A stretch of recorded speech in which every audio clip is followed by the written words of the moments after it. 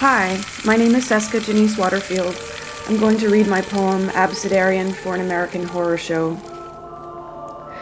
All cape swoop and quest, every hero is the same, but the creature from an inkwell's black lagoon carves his story, blinks wild-eyed between blade flash, drives narrative forward a nave of rising action as erstwhile do-gooders retire to the bar exposition.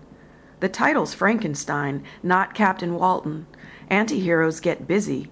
Godzilla stomps and blasts. Even Dorian Gray gets orgies. Let's hear it for Cthulhu and Dracula, who skulks and sucks nymphs, interred but beautiful in eternal youth. Life debt's a dopey trope. Just look at Jacob Marley sob like a sap. Zorro's hiding, and that killer tomato, drunk in the jukebox light, doesn't attack lovers anymore, couldn't bruise a wet noodle. It's monsters we want on the marquee, fresh fiends to peruse like Nosferatu, admiring slender, pale throats. As the good Prince Orlok weighs merits of villager blood, we're dreamers in sleep paralysis, guessing what's next. Is Maleficent's pearl poison? Will Quasimodo in the tower go berserk? Where's Waldo? Is Chekhov's rifle loaded? Is this an anti-mask or the turning point? Uncle Silas's opium would come in handy now. Grendel and Jabberwocky tear up town, eating women and children, an appetite King Kong understands. The mummy leads an army of undead, but isn't Vampiro's ensemble fetching?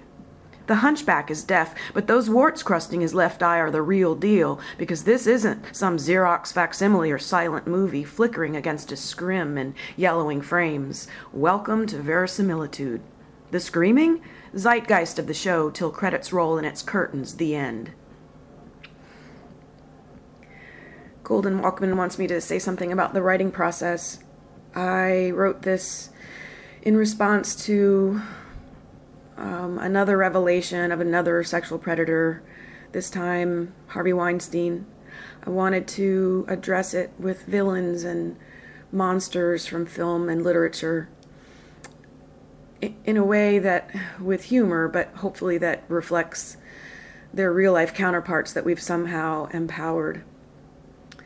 I actually had a lot of fun writing it. It's my first working with an abecedarian, but it won't be my last.